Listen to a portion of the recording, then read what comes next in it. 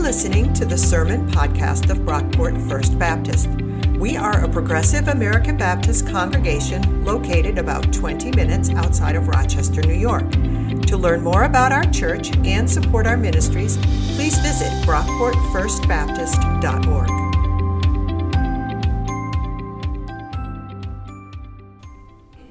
Today's scripture lesson comes from the Gospel of Mark, chapter 8, verses 1 through 21.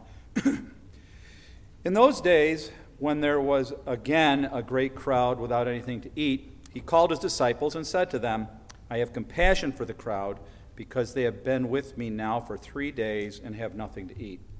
If I send them away hungry to their homes, they will faint on the way, and some of them have come from a great distance. His disciples replied, How can one feed these people with bread here in the desert? He asked them, How many loaves do you have? They said, 7.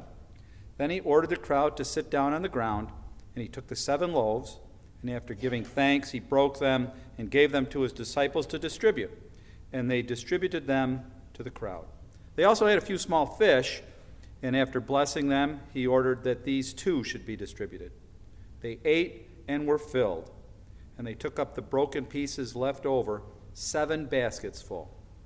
Now there were about 4,000 people, and he sent them away, and he immediately got into the boat with his disciples and went to the district of Dalmanutha. The Pharisees came and began to argue with him, asking him for a sign from heaven to test him. He sighed deeply in his spirit and said, Why does this generation ask for a sign? Truly I tell you, no sign will be given to this generation. And he left them, and getting into the boat again, he went across to the other side. Now the disciples had forgotten to bring any bread, and they had only 1 loaf with them in the boat. And he cautioned them, saying, Watch out, beware of the yeast of the Pharisees and the yeast of Herod. They said to one another, It is because we have no bread. And becoming aware of it, Jesus said to them, Why are you talking about having no bread? Do you still not perceive or understand? Are your hearts hardened? Do you have eyes and fail to see? Do you have ears and fail to hear? And do you not remember when I broke the 5 loaves for the 5,000? How many baskets full of broken pieces did you collect? They said to him, 12. And the 7 for the 4,000? How many baskets full of broken pieces did you collect? And they said to him, 7. Then he said to them, Do you not yet understand? The word of God for the people of God. Thanks be to God. And thanks, Jim, for that reading. So, if you were here 2 Sundays ago, you might be experiencing a slight case of deja vu. Anybody with me on this? It's like we just heard this story. 2 weeks ago, we talked about the feeding of the 5,000. One of Jesus' most famous miracles. It's a story where he feeds 5,000 people in the desert with just 5 loaves of bread and some fish. Then about a chapter and a half later, we get today's story where Jesus feeds 4,000 people in the desert with just 7 loaves of bread and some fish. It reminds me of a joke my dad used to tell me when I was a kid. Pete and Repeat went fishing. Pete fell in. Who was left? Pete and Repeat went fishing. Pete fell in. Who was left? We can do this this goes for quite some time if we want. Why the repeat? Why the repetition? Why does Mark give us 2 stories about Jesus miraculously feeding multitudes of people that are so similar right next to each other? We talked about this a little bit last week. Last week we looked at the story of the Syrophoenician woman. We talked about how that story marked a turning point in Jesus' ministry. Up until now, most of Jesus' miracles have been among his own people, among his fellow Jews. He healed a man with a withered hand in a synagogue. He healed a Jewish woman who had a bleeding condition. He fed 5,000 people in the desert who were all Jewish. But after Jesus encounters a Syrophoenician woman, after witnessing the remarkable faith of this Gentile, this outsider, Jesus' ministry expands, and he does a series of miracles among Gentiles, one of which is the feeding of the 4,000. At the end of our reading, Jesus rattles off all these numbers, probably the most confusing part of the passage, but it's actually super easy to decode and understand what's going on here if you know what to look for. Let's read that latter part of the passage again. It'll be on the screens. Mark chapter 8, starting in verse 17. Jesus said to them, "Why are you talking about having no bread? Do you still not perceive or understand? Are your hearts hardened? When I broke the 5 loaves for the 5,000, how many baskets full of broken pieces did you collect?" They said to him, 12. "And the 7 for the 4,000, how many baskets full of broken pieces did you collect?"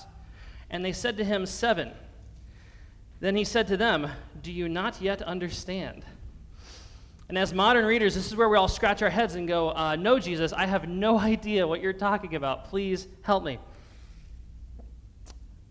In a lot of ancient cultures, especially in ancient Jewish culture, numbers tended to carry symbolic meaning. Every number had some symbol, some deeper meaning associated with it that everyone would have picked up on, except the disciples, apparently. We'll get to that in a second, though. But whenever you find numbers in the Bible, they're almost always symbolic. Biblical numbers are rarely meant to be taken literally. There's usually some bigger point, some bigger idea that they are referencing. So let's look at these stories by the numbers. With the feeding of the 5,000 in Mark chapter 6, we got 5,000 people who are fed with 5 loaves of bread with 12 baskets left over. 5, 5, and 12. 5 is the number of the Torah, the Jewish law, the books of Moses, the first 5 books in the Bible: Genesis, Exodus, Leviticus, Numbers, and Deuteronomy. If you are a first century Jew and you see the number 5 over and over again, you're going to be thinking Torah. Does that make sense? Maybe? Good, okay, good. We read this story about a huge crowd, 5,000 people.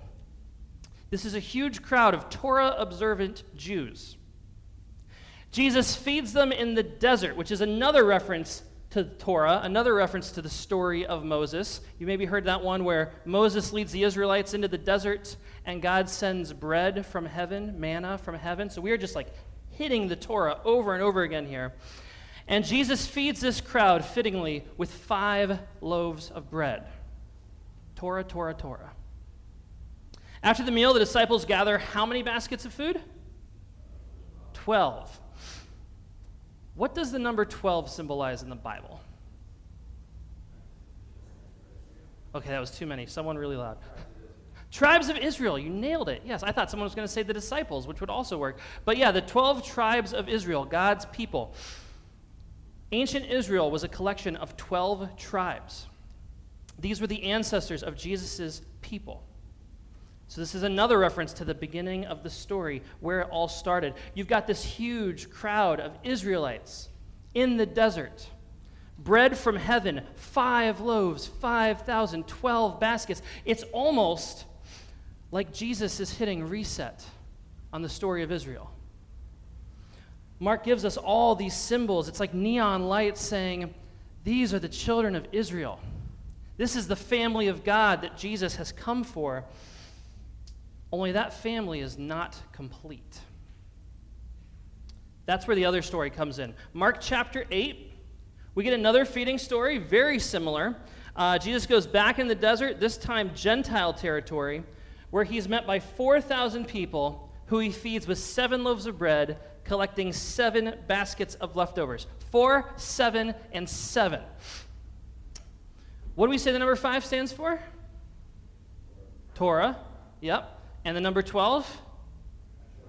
The tribes of Israel. 2 super, on-the-nose ancient Jewish references. What do you think the number 4 stands for, if you were to guess?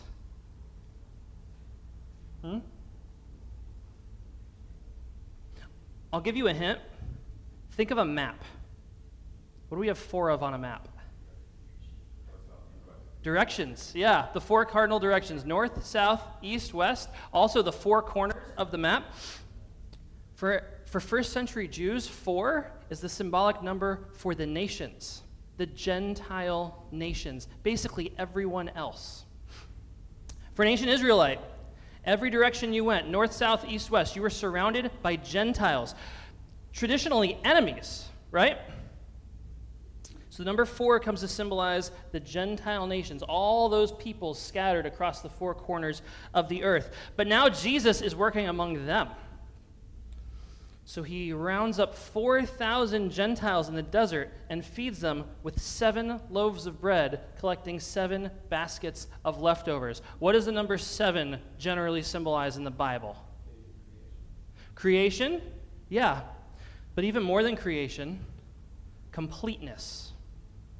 7 is the Jewish number for wholeness, and it starts with the creation story, when God creates the whole world and everything in it in just 7 days. Again, these numbers are symbolic. We know it was a lot more days than that. But the point is wholeness, completion.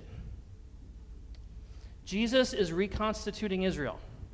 He's hitting reset on the family of God, but that family is not complete until the Gentiles have a place at the table, because Jesus came for everyone. Isn't that kind of cool? Okay. How many of you did I just totally lose with all those numbers? The rest of you, though, it's cool. Who knew math could be so interesting? This might kind of sound like we're trying to decode something in the Bible, some kind of weird Bible code. I want to emphasize, though, this is not like a secret code. None of this would have been hidden. If you are a Jewish person living in the 1st century, this would have been crystal clear to anyone hearing these stories, except the disciples. Jesus' followers are kind of clueless to the fact that everyone should be included. Thank goodness we've grown out of that by now, right? Totally not a problem in the church anymore. And Jesus' followers, their cluelessness is on full display throughout this story. I love this. Let's get that picture up here of Jesus and the disciples. Yeah, this is hilarious. The setup for the feeding of the 4,000 is pure comedy. Jesus has this huge crowd of people following him. They've been with him for 3 days in the desert. So he gets his disciples together and he's like, let's feed these people. And the disciples are like, where are we going to find enough bread? That's funny. Like, that's really funny.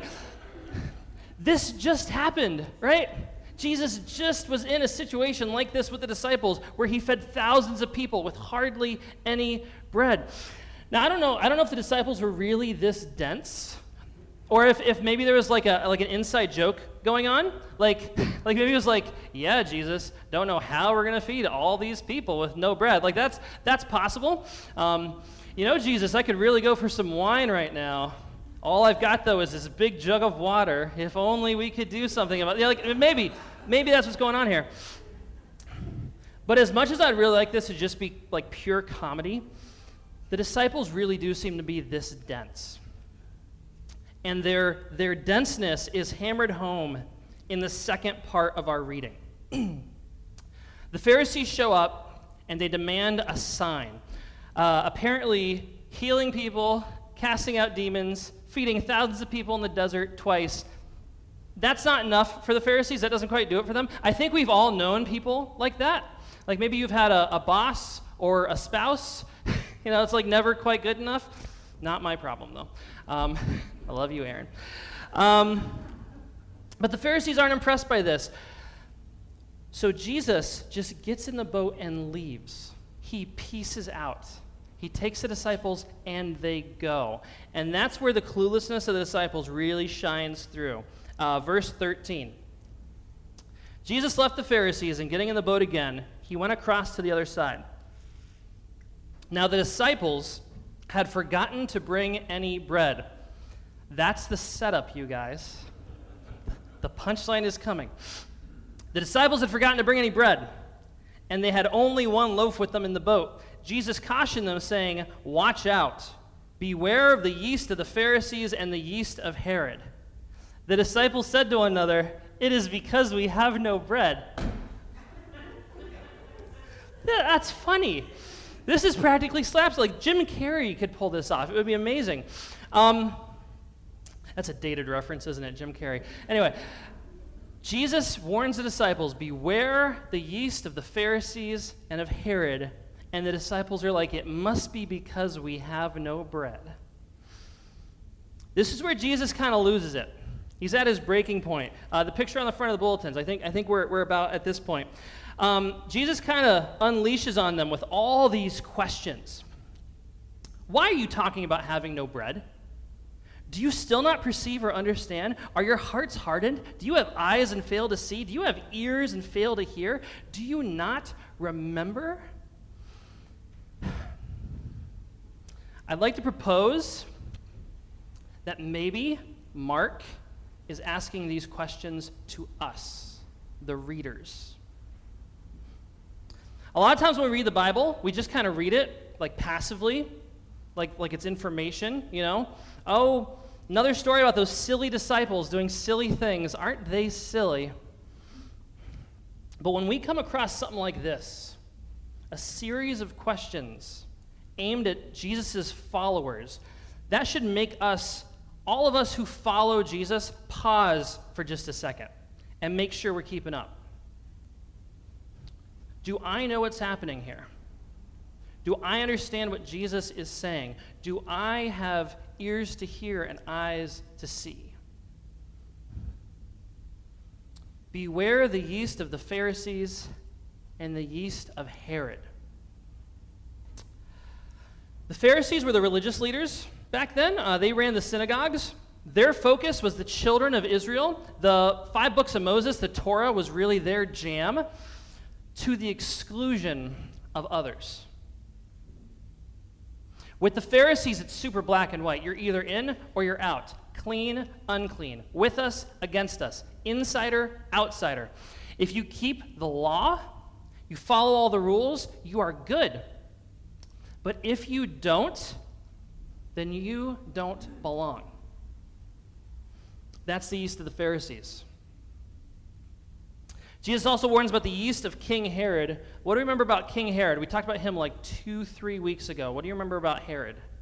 Anybody? He killed John the Baptist. Yeah. He beheaded him at a party. Served his head on a platter.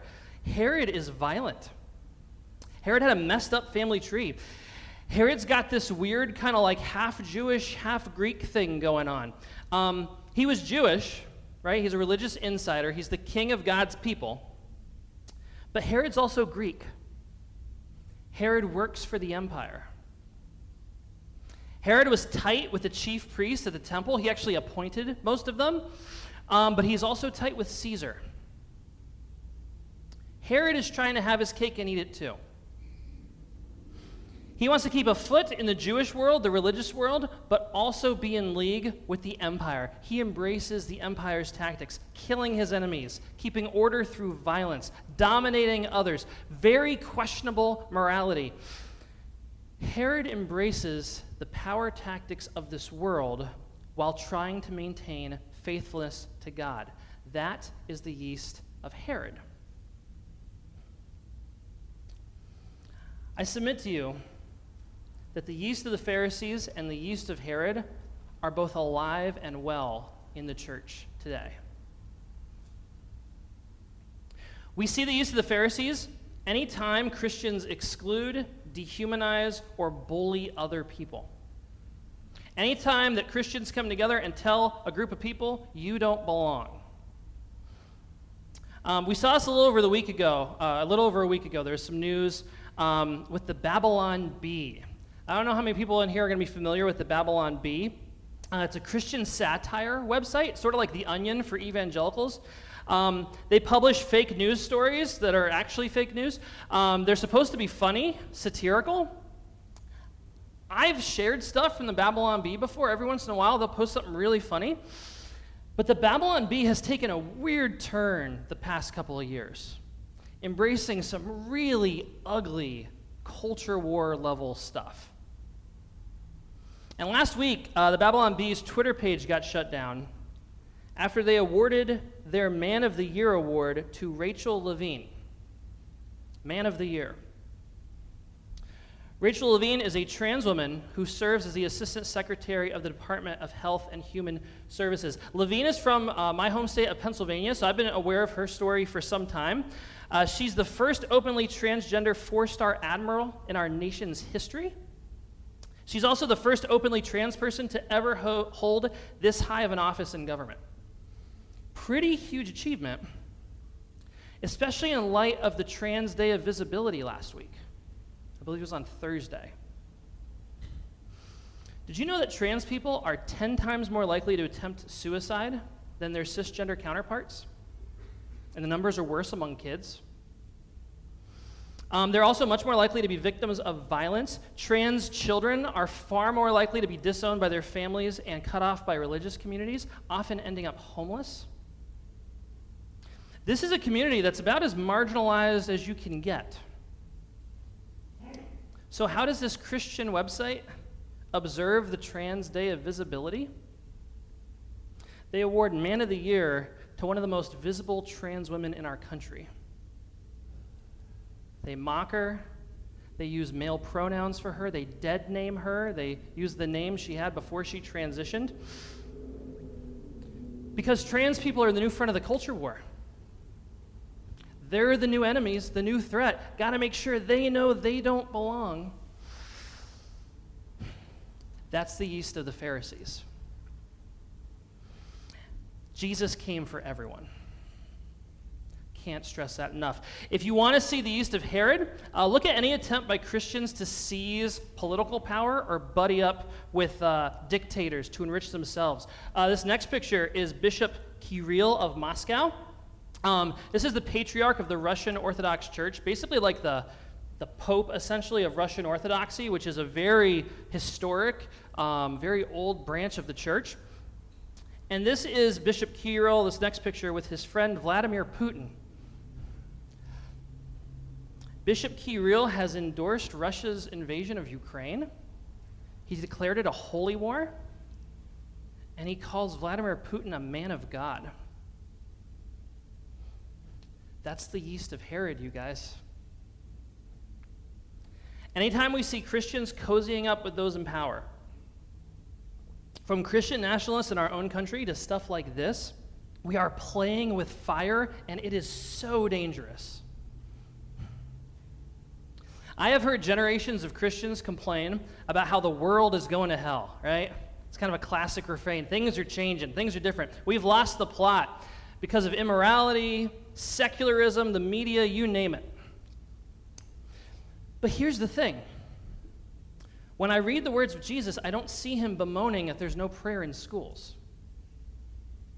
I don't see Jesus attacking Roman media outlets or anything like that. Jesus doesn't beat up on sexual minorities or talk about restoring traditional family values. Heck, he tells people to practically turn from their parents and follow him.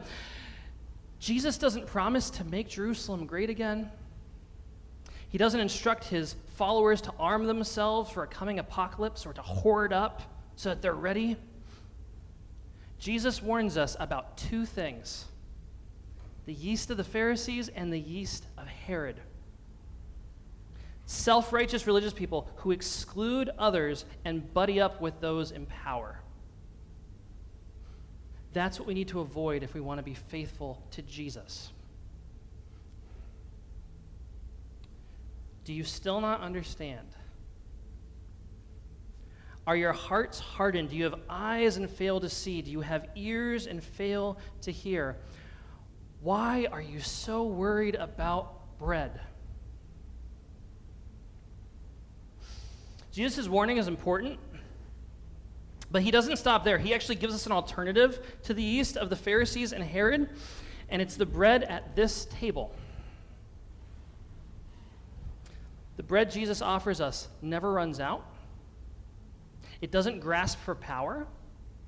There's always enough to go around, and everyone is welcome at this table. You want to steer clear of the yeast of the Pharisees and Herod? Gorge yourself on the bread of Christ. Come to this table where everyone who asks receives, everyone who seeks finds, and where everyone is welcomed as an equal. Thanks for listening. If you enjoyed what you heard, please be sure to rate, review, and subscribe to this podcast on iTunes. You can connect with us on Facebook at Brockport First Baptist on Twitter at BrockportFB, and on our website, brockportfirstbaptist.org. Our theme music was composed by Scott Holmes. This has been a production of Brockport First Baptist.